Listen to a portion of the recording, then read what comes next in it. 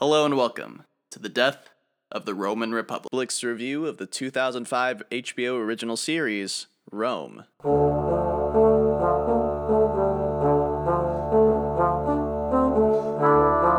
Welcome, ladies and gents, to, how do we even start this? The Queen is dead, long live the King. HBO's Rome, Season 1, Episode, whole season review. Sorry, I'm in the use of saying that. Yes, we are going to review the whole season of HBO's Rome in this episode, and we're just going to share some general thoughts about the season, some various best ofs in our opinions, and some other assorted things here. My illustrious panel of hosts are, as always, Cole, BP, and self-styling sudden monarchist, Jacob. But we're coming for that throne, baby. If it is not abundantly clear, several weeks from now listening to this is certainly old news, but King Jacob will have been crowned. Jacob the First, I imagine. Queen Jacob the First. Oh, Queen Jacob the First. Because kings are tyrannical and looked down upon in history, and queens are self-empowered and good to their people. Okay. All right. Unless you're Cersei Lannister or Daenerys Targaryen. Yeah, I'm talking about history. Yeah. You just walked into that rake and it slammed up in your nose. All right, so getting started here, gents. Just thoughts on season 1 here as a whole. We've been doing vibe checks most episodes here. I got a feeling that it's going to be pretty positive, even from me, even from all of us who at various points have gone on various rants. But my thoughts on season 1 as a whole, it was really great from a storytelling and screenwriting perspective, from my opinion. Not that I'm an accomplished screenwriter myself, but HBO's Rome understands it's not an action show, but a show about characters living through the decline of a quasi-democratic system. And as my previous hosts have stated, the death of the Roman Republic and this political game of power poisons the relationships of individual characters in the show in their pursuit of power. For example, Servilia and Caesar's relationship crumbles for Caesar's political gain, and Servilia corrupts Octavia for her own political gain. And inversely, the personal lives of these Roman citizens influence the death of the Roman Republic. Titus Pullo's drunken brawl starts a bloodbath in the Forum. It leads to Antony running from the city and sets Caesar on a warpath against Pompey. Niobe's affair finally comes to light and allows the assassination of Caesar to occur. So it is mostly tight from a storytelling perspective and working with what they have. And I find that most of the historical inaccuracies mostly excusable. So overall, I enjoyed this season. How about you guys, though? I really overall thought the season was pretty great. I think this is one of those shows where it has the instances where it starts out great, dips not to like bad quality, but dips from great to good. Like all the episodes are good at least. So that's at least, I guess that's the worst thing about the show, is that the worst episode could be still good or enjoyable, but then it gradually gets better. It's like, episodes like 4, 5, and 6, I would classify as the good episodes, and then it just builds back up to better each time. But that's just my opinion. I know Jacob disagrees with me. I think it started out great, dipped to good for a little bit. I would still recommend those episodes. They're not bad. They're just good. And then back to great again. It just, Rebuttal. 5, 6, 7, 8 are the best episodes in the season. I didn't say 5. I said 7. You said 5 and 6. You said 5 and 6 were good, but not great. And I say 5, 6, 7, 8 are that run of 4 episodes are the highlight of the entire show. Anyways, hello. My thoughts on season 1 of HBO's Rome. And I don't mean to be hyperbolic here, right? You might just say I'm saying this because it's one of 2 TV shows I've watched. Remember, I've added Gilmore Girls to the list since we've started this podcast. But HBO's Rome is the best television show I've ever seen. Wow. Between the 2 shows. Well, to be fair, I haven't finished season 1 of Gilmore Girls yet. It's riding pretty high. Dean just broke up with Rory. I'm deeply depressed about it. But no, it's really good. It knows what it is, and it's a very smart show, and it like doesn't set out to be this action-packed tale of war. It's which we've kind of talked about this in bits and pieces. It's a political game. It's a political show. and we're looking at inner workings and, as Kay pointed out, little personal movements and how that affects the grand scheme of this idea of the Republic. And I think it executes really well, and the way it blends, individuals and their importance in that overarching grand scheme is pretty good. The show sucks. Professional hater. He's got to be the What I'm here contrarian. for. But I thought the show was really good. It had a lot of strong characters. Like, you would think that a lot of them would be kind of left out to dry, and there were a couple that I think more could have been done with. But overall, I think most of them were fleshed out pretty well. They all had a lot of good, strong character moments, which is what I'm all about in shows. So yeah, I'm all in. I love it. All right. Glad to hear the positivity, guys. Maybe production note here. If I had more time to think of this, Jacob, it would have been really funny if all your responses could be tailored to talk about Gilmore Girls or HBO's Rope. We can't tell which one you're actually talking about. Or to add to the canon here, maybe next season you can't remember what's the difference between Gilmore Girls and HBO's Rome, so constantly get confused about what's what. Anyways, I don't know. That's ways out. Yeah. Anyways, when Rory went You're off to war, Octavian, Emily Gilmore, Jess, Luke, Yeah, I was so sad when Laura got assassinated by 8 people. the next thing that we are going to share here is the biggest surprise that we encountered during season 1 of HBO's Rome. Biggest surprise that it hit me was that they had changed the date of the Ides of March associated with the assassination of Caesar to around the Calends of February. So much so they changed the name of the season finale to Calends of February. So the first time I watched this show, I did not expect Caesar to get killed based on the episode title, even in the final minutes. Even though obviously it is telegraphed in that episode he's going to die by the end, he is the date change threw me. But that's my thoughts there. How about you, BP? I had a question for you, actually, since the time has passed now where what percentage of the show is historically accurate and what percentage of the show had taken artistic liberties? Yeah, Jacob, you and I had that running calculation in our breakout room. What number did we assign? Oh, yes. I think the meticulous formula and arithmetic that we assigned to it spit out the number 300% accurate. 300%. Oh, man. Did our equation work? My real answer, BP, is that every episode there's X number of historical inaccuracies. Probably the biggest inaccuracy is just how quickly things happen and other important things do not get covered, I guess. But for the most part, it's fairly accurate. All the major beats get hit and nothing has changed. Probably the biggest single change is the date of Caesar's assassination that I can think of, and maybe it shrunk down. I don't even know what year HBO's Rome is taking place in at this point, but yeah. Fair question, BP. BP, what was your biggest surprise, by the way?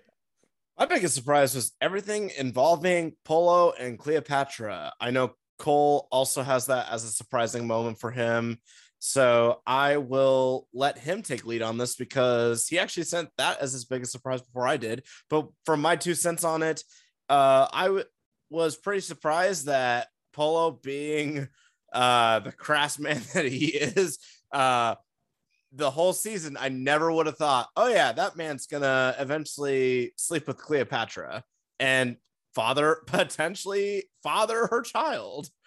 So yeah, that was the biggest surprise. Never once did I ever think, yeah, that man and Cleopatra, they're gonna get hot and heavy, as it were. Well, BP did steal my thunder a little bit, but he left me something. So yeah, my biggest surprise of the season was Polo being the father of Caesarion, because that's known as I believe the only biological child that Caesar had in his life. So to just twist that on its head was really surprising to me. I don't know whether it was a good or bad surprise yet. I'll have to see if season 2 does anything with that. Does Caesar have a daughter? Yes. In the very first episode? Yeah, I forgot about that long ago. I mean, you're right. It's I think that's the opening minutes of the show, basically. Oh, yeah. We hear about that before we meet Pompey.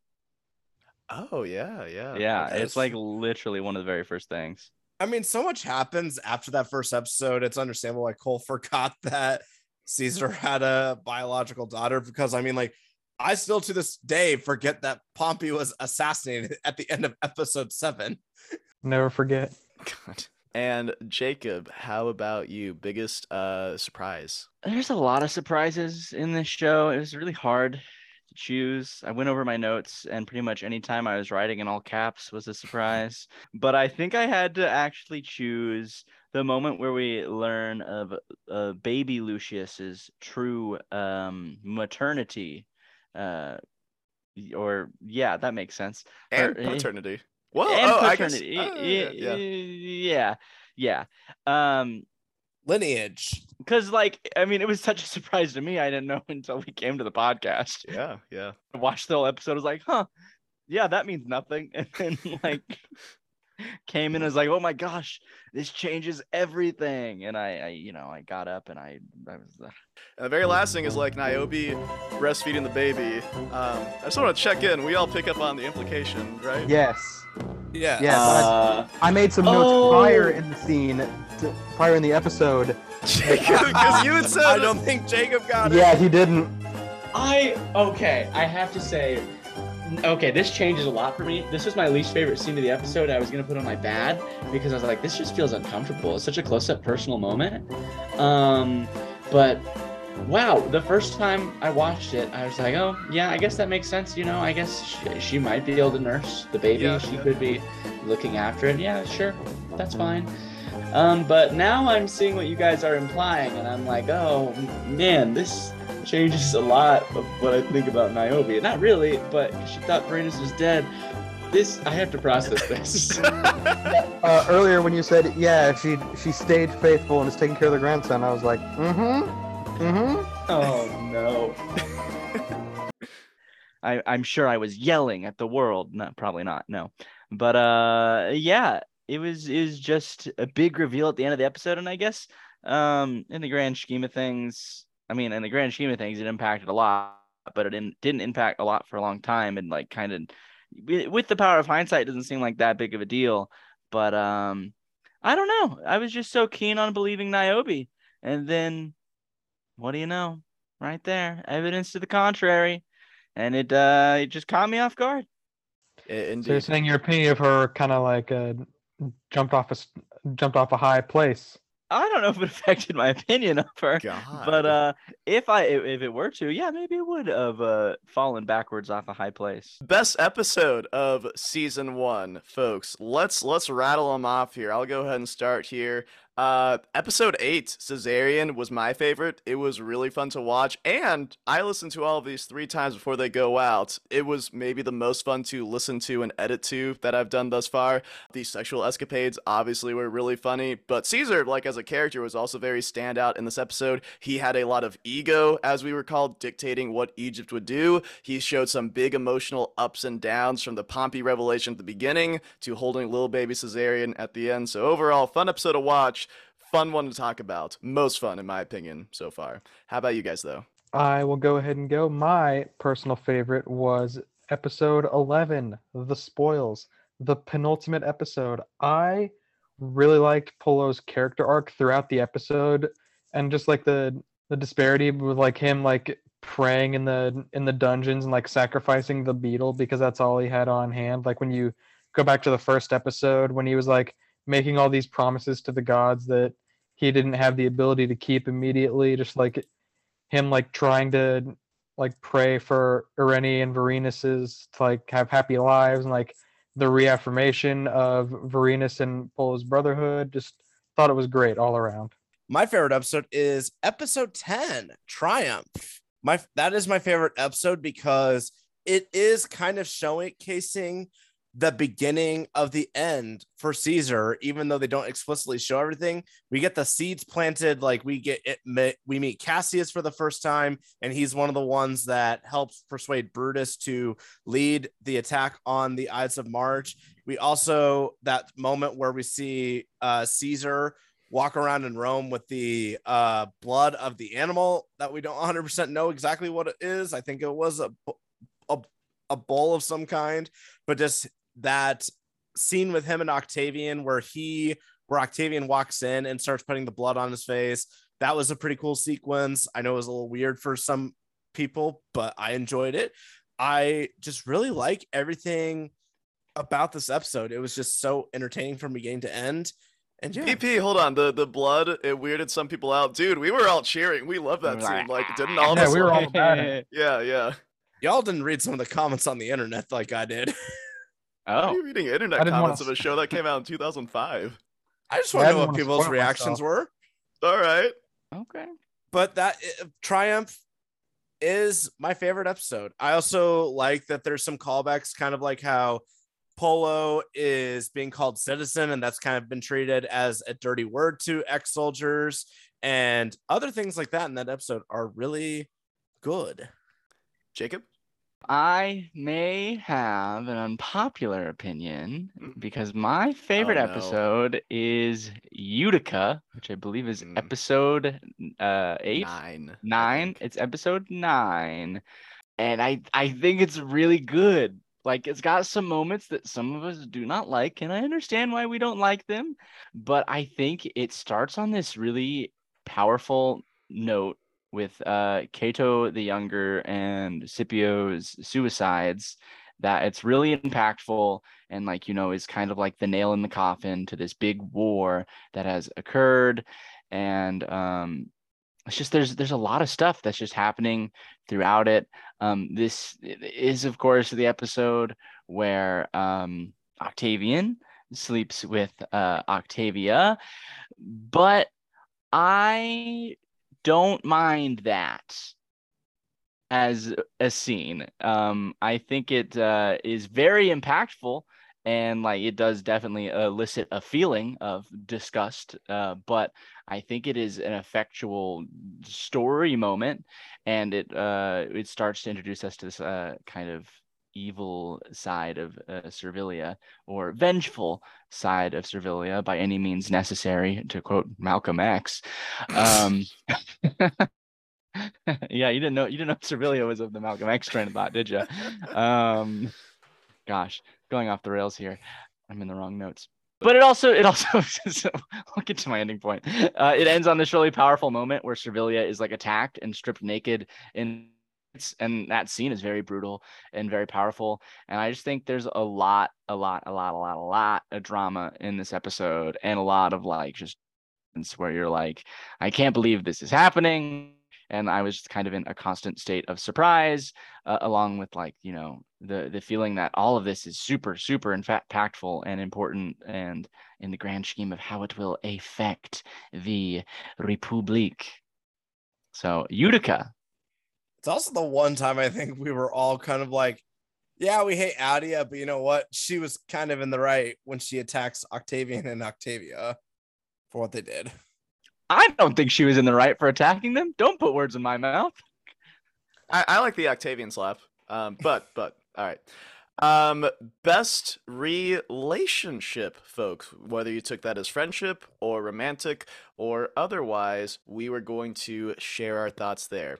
I'll go ahead and start here. My favorite relationship was Vorenus and Caesar, because while Caesar is mostly respectful, he sometimes shows disdain towards Vorenus, and I find that interesting. Vorenus, he always acts very upstanding in response to Caesar, no matter what. He's probably the least casual person in Caesar's life. He acts far less familiar than Antony and Pasca due to their superior Caesar, and that is despite the fact that Vorenus despises Caesar's politics and wishes himself not loyal to Caesar, but nonetheless, Caesar continues to see gain for himself in promoting Vorenus to magistrate and then to the Senate, and Vorenus continues to accept. And others go on to eventually question Vorenus on why he's so committed to Caesar, but Vorenus eventually kind of stops asking himself if he believes Caesar is a tyrant and a dictator, and he goes along for the ride. Their relationship is the basis of one of the most interesting points of the show because Varinus and his morality is constantly tested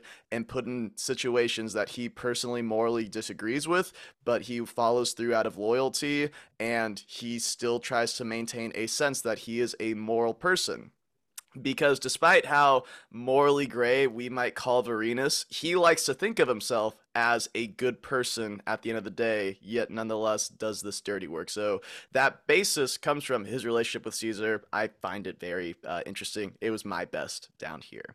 How about you guys, though? My best was Varinus and Polo. I feel like that has been like the relationship throughout the entire show. We've seen them go from like not enemies, but like they disliked each other certainly, to like a buddy cop dynamic, to like this brotherly dynamic. Like we just like see the rise and fall and then rise again of this relationship. It is just it is a sight to see. I borderline felt like Varinus felt more for Polo than he did for Niobe at points.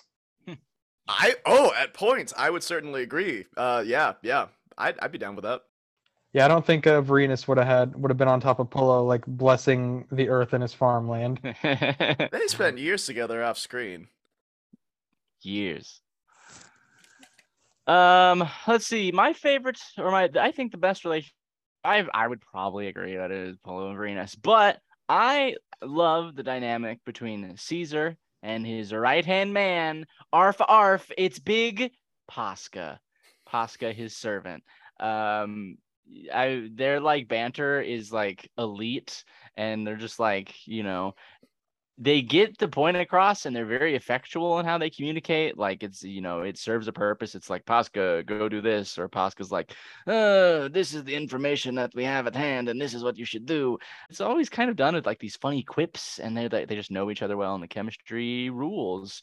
And I was sad to see Pascha also get attacked in the Kalends of February. I hope was it February? Yep. Okay. The Kalends of February. And I hope poor little Pascha is okay. Jacob, you said the word banter when you had the opportunity to say bants. I think that really puts your claim on the English throne in jeopardy. Oh, you're right. You are right. Jacob the pretender. Go quick bancy, guys. My best relationship is one that we've touched on but not necessarily talked about, and that is the relationship between Octavian and Caesar. Because while they do not share a whole lot of screen time together, Caesar was essentially a mentor for him, even though they never explicitly said it. And I say that because him and Octavian are kind of on the same intelligence level with politics.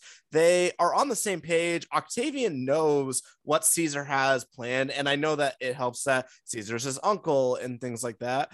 But I think that it is just so interesting to see how much Octavian has picked up from Caesar and how much Caesar has actually been a mentor to him, whether Caesar realizes it or not. And I think to an extent, Caesar, with Caesar's type of arrogance, he would be kind of aware that, yeah, I know that Octavian has picked up a lot of my knowledge. I mean, Octavian is also one of the only ones that knows about, on the show at least, about Caesar's, and he's one of the only ones that actually knows about it. While it is not fully addressed, again, that kind of just shows how strong their relationship is as characters. And once again, we may not see them a whole lot on screen, but man, every time we do, we sense it. We know it's there. We know what's all there by just a few moments of dialogue and facial expressions. Maybe we'll get to see more of their relationship in season 2. Hey, flashbacks. Yeah. Hey, and we should not forget about their relationship. Octavian obviously wooed him. Yes. You're correct. You sly little fox. Great quote by Nadia. Great mommin'. All right. Folks, we're going to move away from best of, favorites, happy-go-lucky stuff. New question. Who, besides Brutus, is most responsible for the Ides of March, or rather Kalends of February, occurring? My answer to this was that Caesar himself brought this upon him. Caesar initially scorned Servilia, not an evil person in and of itself. Then he beat her, so not great. He turned what could have been a passive enemy, a heartbroken ex-lover, to a very active person with a very justifiable vendetta. Additionally, the straw that broke the camel's back that turned Brutus against him was Caesar trying to send him to govern Macedonia. Brutus was denying everyone who wanted Caesar dead, his mother, Quintus, Cassius, and not that Caesar had realized that at the time, but when Caesar himself showed that he mistrusted Brutus, despite all the things Brutus was quietly doing to help Caesar, when Caesar had no reason to expel him other than fearing the propaganda, that is when Brutus snapped. Caesar brought this on himself. I will add a little bit to that Servilia was a big factor into Caesar's demise, or aka the Ides of March, because without Servilia there, we would not have had the arrangement for Brutus and Cassius to meet up and discuss what needs to happen with Caesar.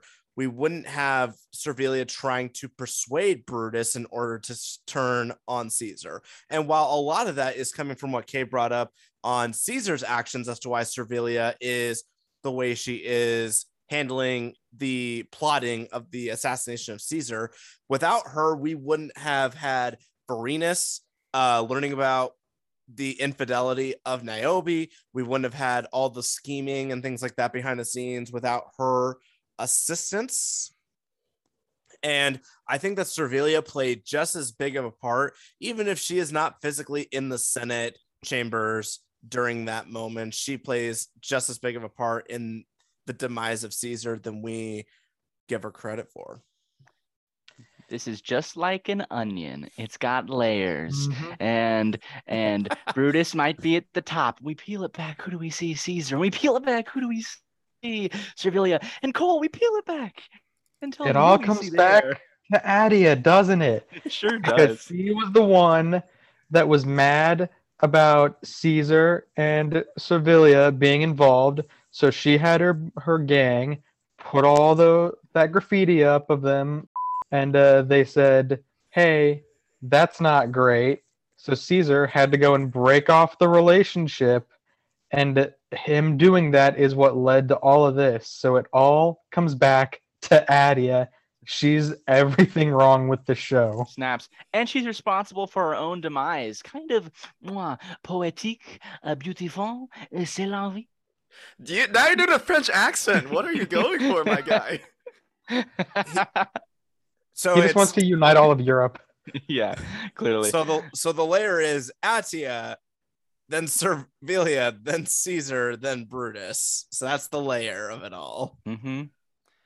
Jacob, did you have anything to add on to that? To Cole's point? Oh gosh, that was pretty much perfect. And if we were to get to the very heart of the onion, I'm sure we could say, I don't know, the Grokite brothers, but we don't need to go down there.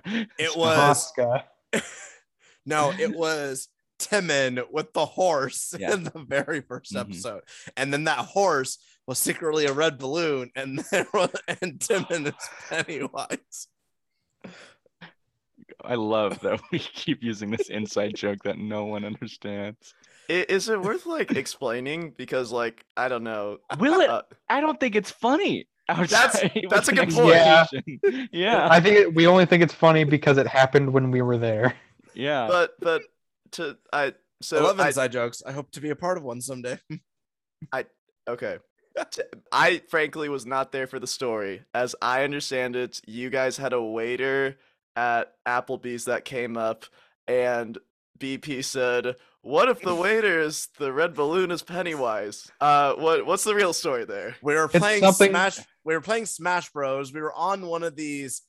It wasn't a level. It was one of the locations, and in the background kept floating red balloons. And I said, "What if this is the world of It?" And you all want. I don't remember exactly who I was referring to, but these are the red balloons, and somebody is Pennywise in this game. That is also incorrect. That's because what I thought. I'm pretty sure it's Jackbox related. It is from Jackbox. Yeah. The prompt was, I forget what the prompt was. The answer, which BP was not even involved in this bit, someone's answer was about like a waiter and like a spoon, and BP just pipes up out of nowhere and says, "What if the waiter was Pennywise and the spoon was the red balloon?" What in the world? Okay. And see how it isn't funny at all. Yeah. Well, this is a good exercise in, again, the onion theory. You just got to peel it back, find the truth. And which one of us is actually right? I'm almost positive. I it's know both. one of those, like, it became more of a running joke after the Smash Bros. One. This More is so. like what the next Knives Out movie is going to be. Mhm. Well, that did become more funny because we were playing Jackbox and someone like used it again in the next round to like, kind of making fun of the statement, and that killed it was, and that cemented it in Legacy. Gotcha. Okay. And So it just created a joke format for the end of time for us to use. Mhm. So, all right. Okay. yeah. Now I know. So yeah, I would cut it out since we are not 100% certain what the official Mhm. origin story is. No, Yeah, I mean, think that's a why we good cut it out. That's why we majority cut it is out. certain of the cast. Down to a final few questions here. If you could, what would you change about season 1? I've been leading these first couple here. I like to go last this time. Who would like to take the lead here on something they would I can change? do it. I can do it. Something I would like to change about season 1 of HBO's Rome, and this is something that might change in season 2 of HBO's Rome, but that is Octavia's agency as a character.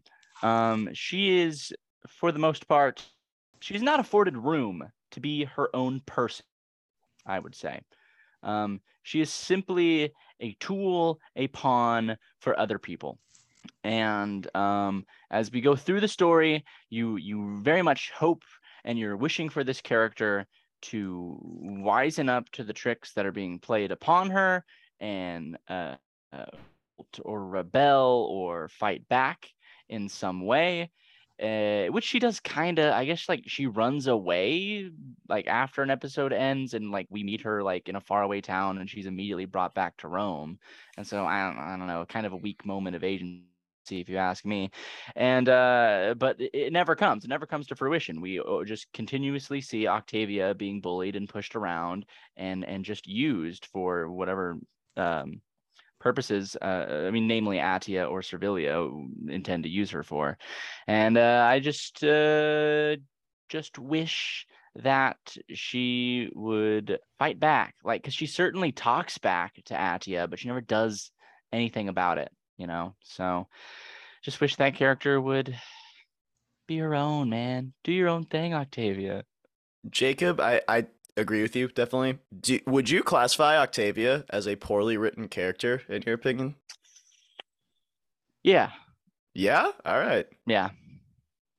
Well, I'll continue with the trend here, and that is the relationship between Octavian and Octavia. If I were to change anything about season 1, I would have just cut everything about the incestuous relationship that existed for 5 or so minutes in an episode, because like Kate mentioned at least 2 other times on an episode, was that it's never brought up again except at the very beginning of Triumph, because they are trying to bring Octavia home. But other than that, it's never really mentioned again. And I think that there are other ways that Octavian could have manipulated Octavia, or Octavia, could have manipulated Octavian to telling a secret about Caesar or any other secret that she would need to know to bring on to Servilia. I don't think that seduction was the way to do it, and especially since it is not doing anything in the grand scheme of things. And it really tanks the relationship that I felt that Octavia and Octavian had when it came to their brother-sister dynamic, because I thought they had a really good brother-sister dynamic. It actually kind of seemed like Octavian actually understood why Octavia was as hurt as she consistently was by Atia and was more empathetic towards her. And I think that it wasn't necessarily ruined, because in the end, you still have a good set of sibling banters between them in later episodes, as limited as they are. but I would 100% change how Octavia manipulates Octavian rather than seduction. Have it be something else.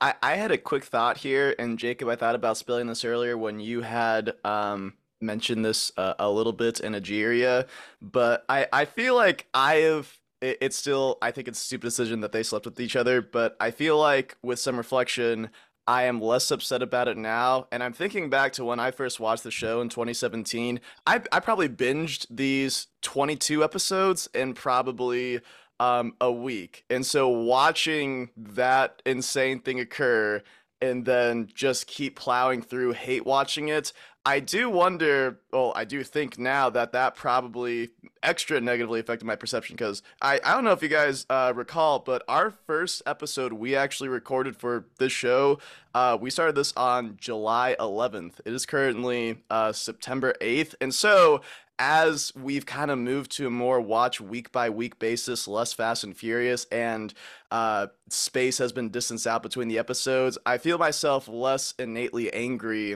at that scene occurring. Not that I agree that it was a good decision still, but just some reflections I'd had. And to show the passage of time, like, guys, it doesn't feel like we started this on July 11th at all, but here we are. Yeah. No. I'm not even angry about the decision. I just wish that it just went about a different way. Since we understood what Servilia was wanting Octavia to do was to get information about Caesar from Octavian, I just wish that it was just written in a different way, because as far as I know by history, just kind of through hear of things, they don't ever actually have an incestuous relationship in real life as well. Well, it sounds like you should be reading more forums. Cole, how Can about you? actually, sorry. Go for it. Could I possibly, in this moment, speak to as why I don't actually mind this scene? And that is because, but I feel like Octavian knows the entire time. I don't feel like Octavian is being manipulated, and I don't feel like he is being manipulative either by like going through with this. And I know, okay, you don't agree, but during he visibly is not enjoying himself, right? He's staring up at the ceiling. There is no expression on his face. I think he is just following through with this because this is going to sound really weird, but because he is a good sibling and he loves his sister, and like he wants to be there for her, and if like this is what she wants to do, he'll do it. But I high key feel like Octavian just does not like sex in general, just because of that. I don't think it was the previous episode, but like 2 episodes prior, where he's sent to the brothel to showcase his manhood. He doesn't really seem he seems so indifferent by when he's buckling back his clothes back up after it's all over with. Jacob, did you have any wrapping thoughts there?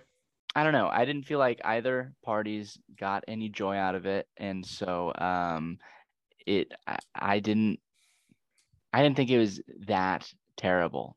Like, okay, yeah. All right, and Cole, something you would change about season 1? Glad to see we've stayed consistent in that we cannot bring that scene up and not talk about it for 10 minutes. But to continue the theme of Octavia and the people she has had sex with, I would make a change from Pompey. Oh no! I can't believe you've done this. It's the worst. Yeah, that's something. Ever. Oh my god. Worst is a word for it. Now, I wish they had made Pompey cooler. Now, I understand that, like, to a decent degree, the show is accurate to kind of how things played out for him and who and what he was in this time. But that was not the question that was posed. The question was, what would I change? I think Pompey should have maybe won a battle or two against Caesar, or at the very least, we should have seen him doing something cool, like, and maybe had a more noble end to his life than what we got. Again, as historically accurate as it was, that doesn't mean I didn't want something better for him. That's Caesar also wanted something better for him, because he scolds them at the very beginning of the next episode. saying, Uh, y'all, this was not the way to do it. I So don't think scolds is the right word, but yes. Cole, in terms of like what's your optimal way Pompey dies in this show? I think he and Caesar have like a sit down, like Pompey's taken prisoner after like he's defeated. He and Caesar have like a sit down, like a real conversation, and then Caesar like stabs him in the heart or something, like gives him like something like quick and like not just his head getting cut off brutally like on a beach. Yeah, it is interesting because Caesar and Pompey never actually appear on screen at the same time, and they're like Nope. they're enemies for over half of the season, right? Yeah. Hmm. All right. And one thing that I would change about season 1, as I said in episode 7, I did not like the presentation of the Battle of Pharsalus. It is Caesar lying down, is told Pompey is going to attack, and Caesar wings it. Despite being outnumbered, he believes he can win because his forces have something they're actually fighting for, but has never shown planning anything. And after a short History Channel-esque battle sequence, we see him victorious. Pompey later explains how Caesar won, and he secretly hid a legion that routed Pompey's cavalry. Caesar, as presented, did not earn this victory at all. We could have seen him earn it by leading his troops in a vicious battle, a la Battle of Helm's Deep. That's expensive. So what would better fit the vibe of the show would have been for people to talk about how they would win. So here's how I would have actually changed this. Antony and Pascha could inquire to Caesar, we are desperately outnumbered. How are we going to beat Pompey? They are fearful for their lives. And Caesar, with supreme confidence, says, have you so little faith? Cut to victorious battle, Caesar coming in, triumphant. That's all right. I have a better one, though. This is my preferred headcanon. When making battle plans, and they are actually planning stuff out, Caesar tells Antony, Antony, I need you hidden behind my flank. And Antony complains that he is not on the front line. But Caesar says, Antony, I trust no one else but you to hold the line. And Antony realizes the weight of the responsibility. It's all on him to pull off the surprise when Pompey's cavalry charges. And that is historically inaccurate, but I think it would work for the character because it would be an utter recommitment to Caesar. Because just that previous episode, Antony did not immediately go help out Caesar like requested. Adia was trying to convince him to turn on Caesar, but for Caesar to welcome him back with open arms in a place of utter trust would have been a cool moment between them that maybe only Antony understood the gravity of and lived up to. So that is how I would improve season 1, in my opinion. I'm going to remember it that way now. 2 headcanons now. That's good. So we've got 2 more questions left, guys. Who is the most entertaining character from season 1? I'm volunteering BP to go first. BP is going to go after me, so he actually has to go last. I'm volunteering Cole to go first. Well, I guess I'll go first, considering no one else seems to want to anymore. But my most entertaining character was our favorite himbo, Titus Pullo. The man is a treat. He is funny. He's crass. He's having sex. He's killing people. I'm kind of surprised he wasn't doing both of those things at the same time at any point. But he's great. He's so funny. Like everything he does, like whether intentional or not, just comes off as like so goofy. Just like when he's like ready to back up Varenus when the goon show up, but he's like naked, so he's just like got a towel wrapped around him, ready to just like stab Orestes Fullman in the neck. Like he's just so good. All right. How about you, Jacob? Would like to say I think that Atia is the most entertaining character. Entertaining to a T. For the moment we are used to Atia. Ooh, entertaining. To everything she does. Like she is essentially like, in 5th grade you're taught plot mountains, right? There's the exposition, there's the conflict, there's the rising action, the climax, etc., etc. Atia often is the source of conflict and like all rising action between a bunch of people, and so she's constantly supplying like the reasons why we're talking about things, because she's just doing things, and they might be things that piss us off and things that stink and things that are manipulative and abusive, and the list goes on. but it makes for a great watch, and she's fun to root against, and so therefore I think she is the most entertaining character. All right, thank you for sharing, Jacob and Cole. BP and I had the same most entertaining character, so I was going to share first, and BP was going to add on to anything that he thinks that I didn't quite get to. But Mark Antony, of course, is the archetypical bad boy of Rome. He is characterized so well in that he is a debaucherous, heavy-handed politician who has little morals other than the pursuit of power for power's sake. He is a man of violence who revels in it. To a certain degree, and especially when he's in the city of Rome, Antony treats life and politics like it's a game to be played, and Caesar even scolds Antony before the triumph and tells him explicitly they are not playing a game. But in short, Antony's got that dog in him. BP. Arf, arf. So my most entertaining character is also Mark Antony, and it's just because he is so crude and he kind of comes off like super boorish as well, but at the same time he's pretty charming in the way he presents himself. He is such an interesting way that he has developed, that he has all this quick wit. He is able to have a quip on him ready to go. An example on him, this is when Vorenus goes to see Caesar after rescuing Polo from the fighting pits, or the gladiator, or whatever they're called, arena, and Mark Antony just like, oh, look at who it is, the hero of the hour, or something like that. I also just love in the final episode when Servilia invites Atia over. Atia asks, why would she want to save me? She hates me. And Mark Antony just replies, so do I, but that's no bar to our friendship.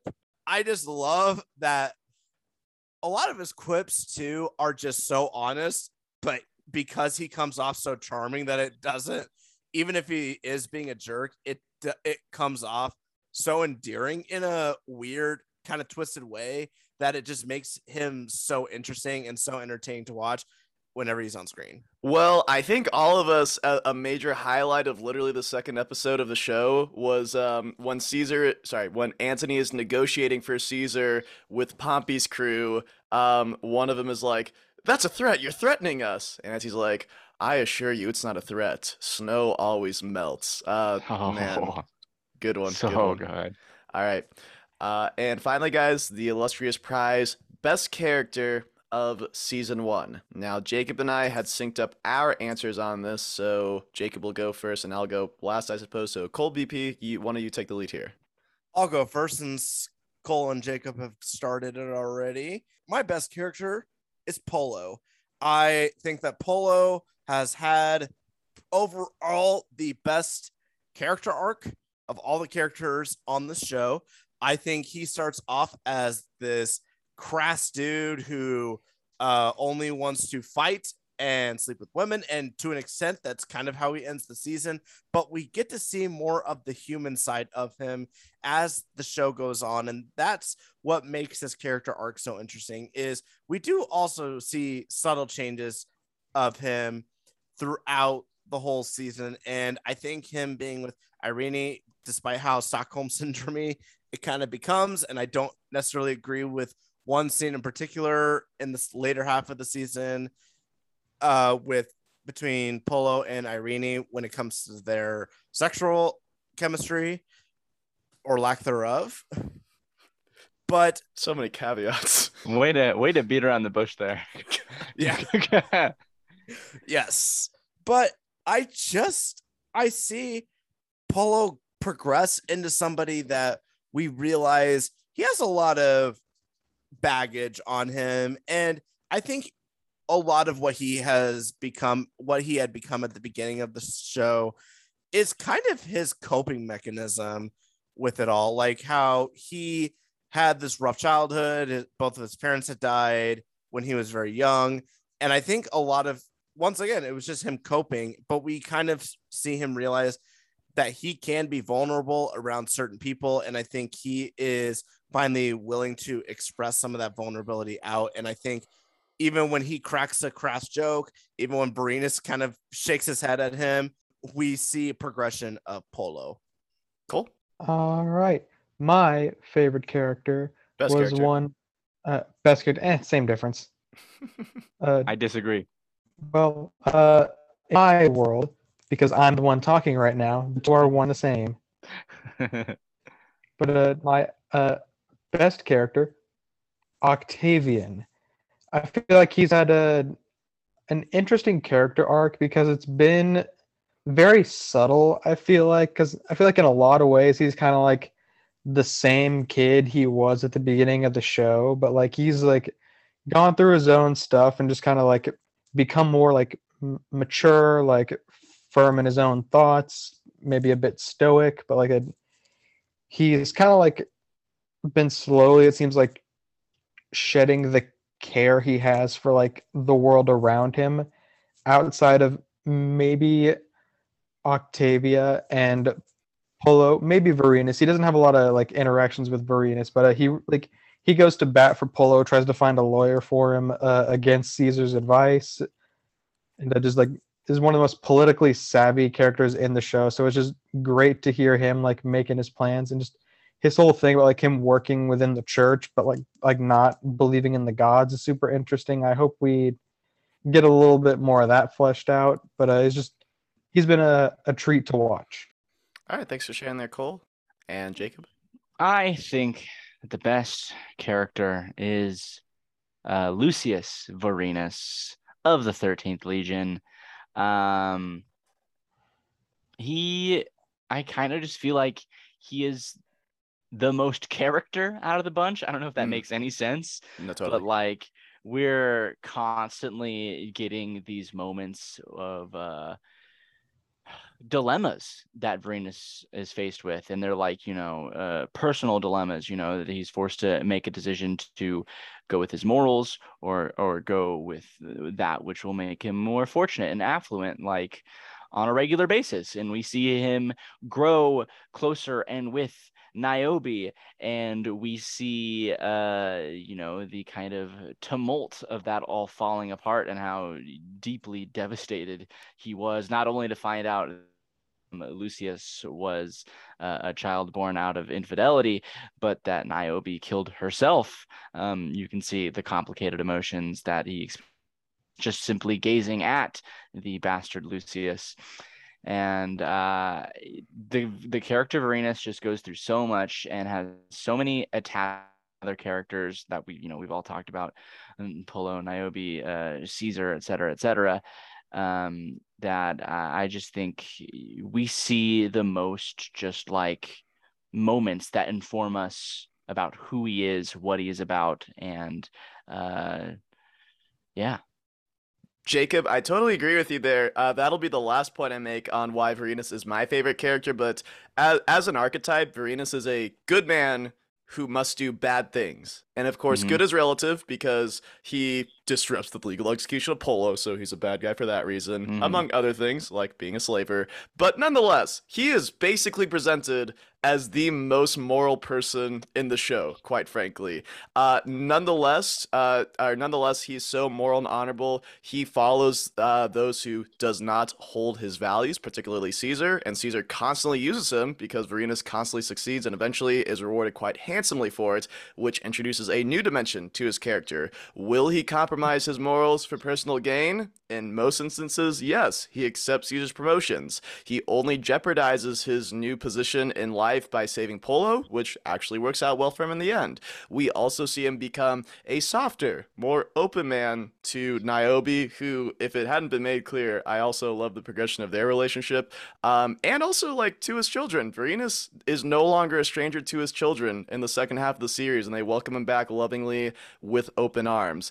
And throughout the series, we always have this nagging feeling in the back of our head that it's built on a lie or there's something hiding out there. Niobe and Vorenus recommit to each other to start fresh. We see them learn to fall in love again. We see it at its apex, but Vorenus never knows the full truth, and it quite literally puts him into a crisis. He is capable. He holds a knife debating killing Niobe himself, who herself has stated she fears Vorenus would kill her and Lucius if he knew the truth. And when Vorenus is left cradling her broken body, like Polo, I think that he immediately regretted his decision and realized had he not held the knife, had he not come at her so angrily, he could have embraced her alive, unlike the way he holds her corpse now. So in short, Vorenus is a great example of a character who shows his own character and his own values by being put in increasingly difficult decisions that challenges him, and it changes himself, these decisions that he makes. And all right, guys, we are treading some untread waters. There is not going to be an episode in the DOTRR feed, quite frankly, for the rest of 2022. You can expect us to return in 2023, and hopefully summer of 2023, schedules accommodating, the crew can reunite to talk about season 2 of HBO's Rome and finish this bad boy off. You can tweet your thoughts about the show, or just throw a follow, learn some stuff to at DOTRRPod on Twitter. And if you want to learn more about the real history behind HBO's Rome, a fair place to start would be chapters 1 through 14 of Death of the Roman Republic.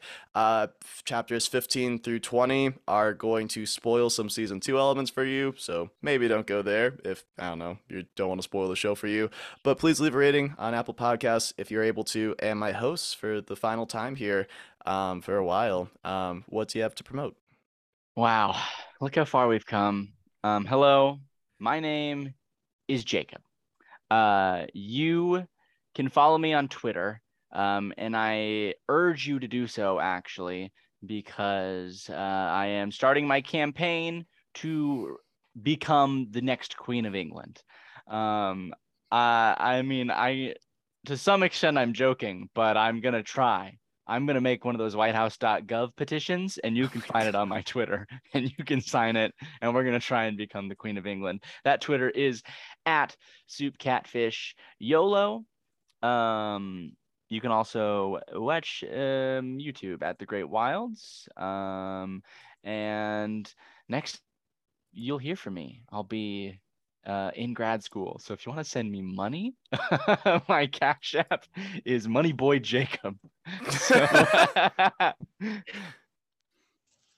So, worth noting as well there, Jacob. This episode should be released, I think, literally a month, October 7th. So, I mean, they're going to have to dig through your Twitter for a while to find that petition, but, I mean, you're going to retweet it every day, right? Oh, absolutely. It's going to be pinned. Yeah. All right. Follow me on Letterboxd, BPOSPL98. I have not posted on there recently just because teaching has got me busy, but I will be uploading some stuff tonight, actually, on some reviews. All right, you can follow me on Twitter at LilBorty. That's LIL_BORTY.